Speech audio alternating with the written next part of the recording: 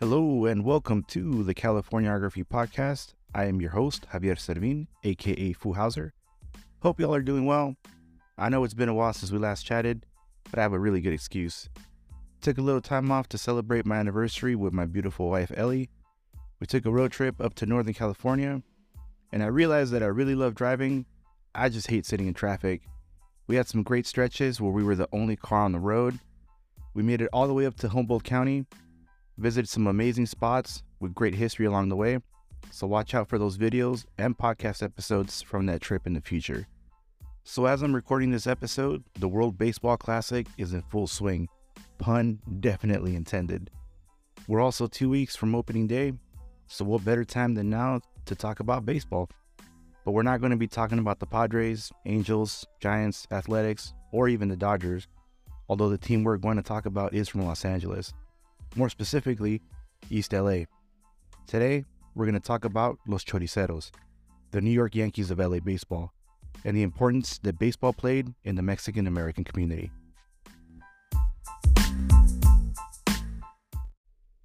Baseball has played an important role in Mexican-American communities since the early part of the 20th century. In fact, the years between the 1920s and 1960s are often called the golden age of Mexican-American baseball by researchers like Richard A. Santillan and Francisco E. Valderrama, who have studied and written countless books and articles on the subject. Wherever there was a Mexican-American community, there was a fan base for homegrown heroes and teams in places like Detroit, Chicago, Topeka, Denver, San Antonio, Tucson, and of course, Los Angeles.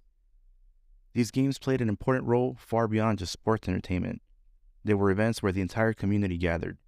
They'd visit with friends and family. They'd have receptions before games where fans and opposing players would socialize over food, music, and dancing. But come game time, usually on a Sunday, it was all business, as community pride was at stake. Nowhere was baseball more popular than East LA. It had the largest concentration of Mexican Americans in the U.S. and was home to the most successful team of that era, the Carmelita Provision Company's Los Chorizeros, or sausage makers in English. Carmelita was founded by Mario Lopez, an outstanding baseball player in his native Chihuahua, Mexico. He was so good that he was recruited by the Cleveland Indians in 1925 when he was just 16 years old, but his family didn't allow him to turn pro. Mario immigrated to the U.S. in the late 1920s and played on several of the LA area baseball teams. He opened a gas station, aptly named Mario Service Station, and decided to sponsor a baseball team in 1942 with that name. This was very common during the time.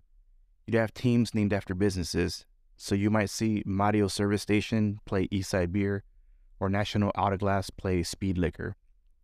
Mario Service Station found some early success under the management of pitcher/manager Tommy Perez, who led them to a couple of community championships, with Mario Lopez playing the shortstop/sponsor role.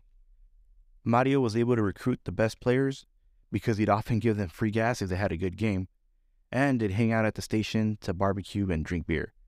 By 1948, Lopez had closed the station, but had opened another business in the meantime, Carmelita Provision Company.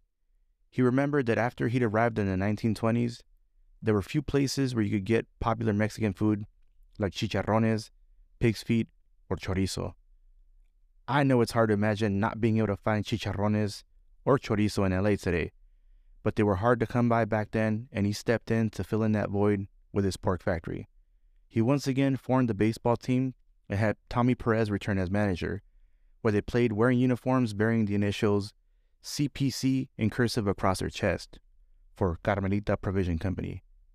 However, after winning their first community championship, one of the players, Saul Toledo, nicknamed them Los Chorizeros, and the name stuck.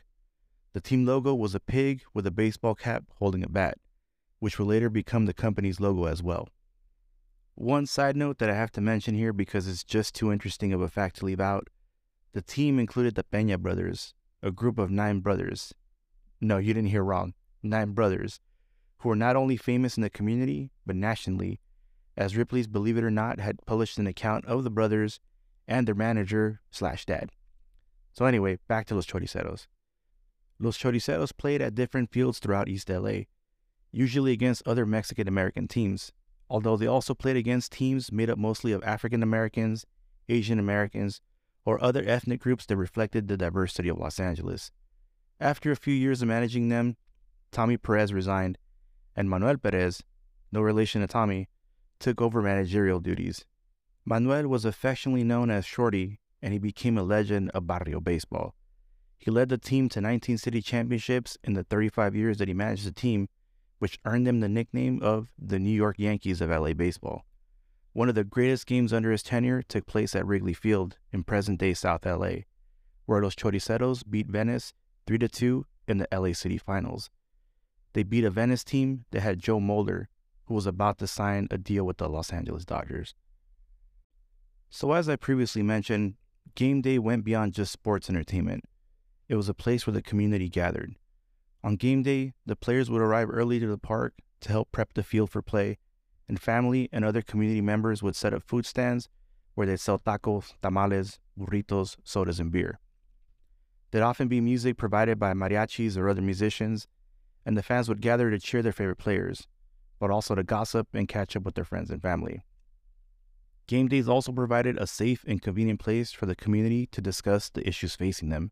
Los Choriceros played during turbulent decades where many racially charged events against the community happened. There were the mass deportations during the Great Depression, the Zoot Suit riots of 1943, the eviction of the Mexican-American community of Chavez Ravine in the 1950s to make way for Dodger Stadium, and the Chicano movement of the 1960s. Game days were a place where the community could develop strategies to confront the political issues, labor struggles, or racial discrimination they faced. It was also a place where Mexican-American labor and political leaders could make inroads in the community.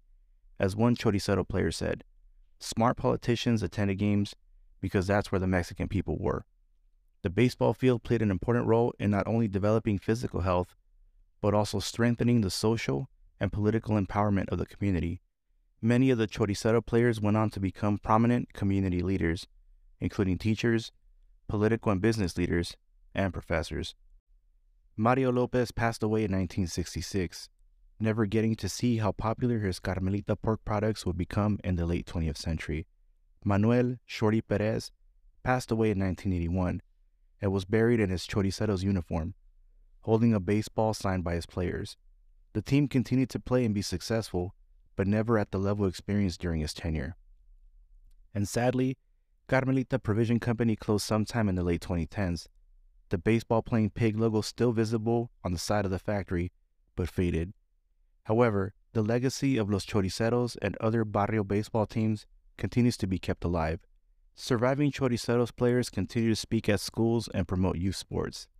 A plaque has been placed near the Dodgers' dream field at the center of Belvedere Park in East LA that commemorates Shorty Perez, and researchers like Professors Francisco E. Valderrama and Richard A. Santillan, as well as organizations like the Institute for Baseball Studies at Whittier College and the Latino Baseball History Project at Cal State San Bernardino, continue to document and preserve the stories of those communities and their teams to ensure that future generations will know about them.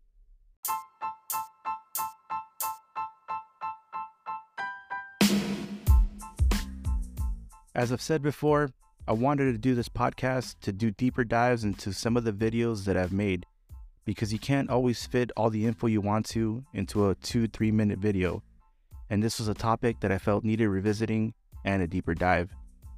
If you haven't seen my video on Los Choriceros, I'll leave the link so you can check it out in the description. There's some really great pictures in that video. If you'd like to learn more about Mexican American baseball, I highly recommend reading the Mexican American Baseball In series from Arcadia Publishing. So far, there are 9 books, all co-authored by Richard A. Santillan, that cover Mexican American baseball in Los Angeles, Orange County, the Inland Empire, and other places in California and Texas. I'll leave a link to those books as well. I'll also link to the Institute for Baseball Studies and the Latino Baseball History Project. Thank you for joining me on this episode of the Californiography Podcast. Make sure to subscribe here and to my YouTube channel, and follow me on social media. I would really appreciate it. Until next time, when we, because remember, it's you and me, continue to explore the history that's in our own backyard that we call California. All right, talk to you soon.